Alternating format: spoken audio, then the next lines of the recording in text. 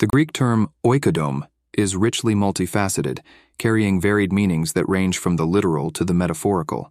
At its most basic level, it signifies the act of building a physical structure, such as a house or temple.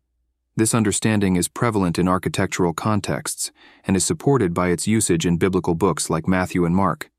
However, the term's scope broadens when it comes to spiritual or religious texts. In the New Testament, particularly in the writings of Apostle Paul, oikodome is employed as a metaphor for spiritual or moral edification. Here, it represents not just the construction of physical buildings, but the building up of individuals and communities in a spiritual sense. Verses in 1 Corinthians and 2 Corinthians, for example, use the term to discuss the moral and spiritual strengthening of the church community. Also, oikodome can refer to specific building projects or endeavors. This sense is captured in New Testament verses like 1 Corinthians 3:9 and Ephesians 2:21.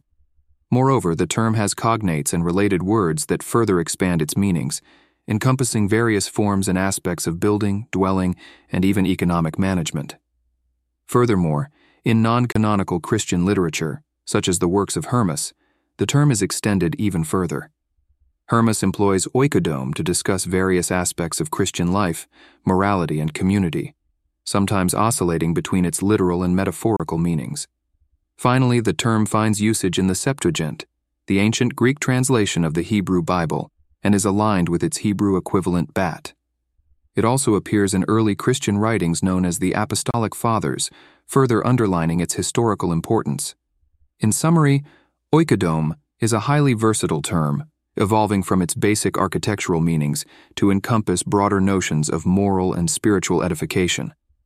Its various usages in both ancient Greek and biblical literature make it a term of significant lexical richness, illustrating how language can be a fluid vessel for both concrete and abstract concepts.